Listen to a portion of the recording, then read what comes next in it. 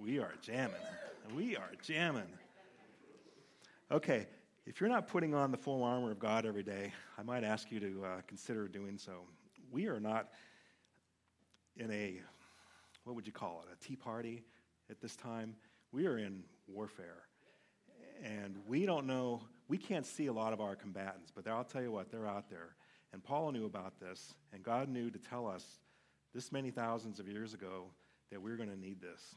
And so let's start out today with, let's put on our full armor, okay?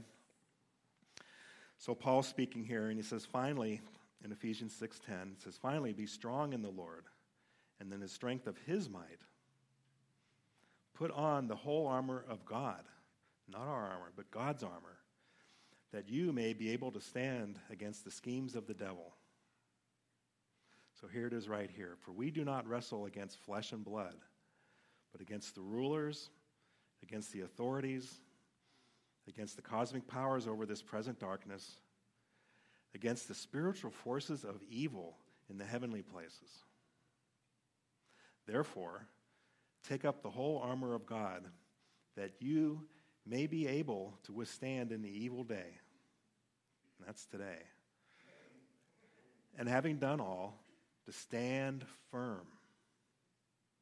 Stand therefore, having fastened on the belt of truth. Think of Batman's utility belt with all the stuff on it and hanging everything together, holding everything together. Having put on the breastplate of righteousness, that righteousness that protects our heart that we get from God. And as shoes for your feet, having put on the readiness given by the gospel of peace. You know, that's our walk.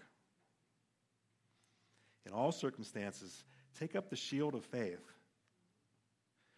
And I'm not talking some little Roman round disc that they had then, but think of a modern shield that we have today. How about electronic body armor that just surrounds you, and the metaphor doesn't matter. What matters is it's there for you.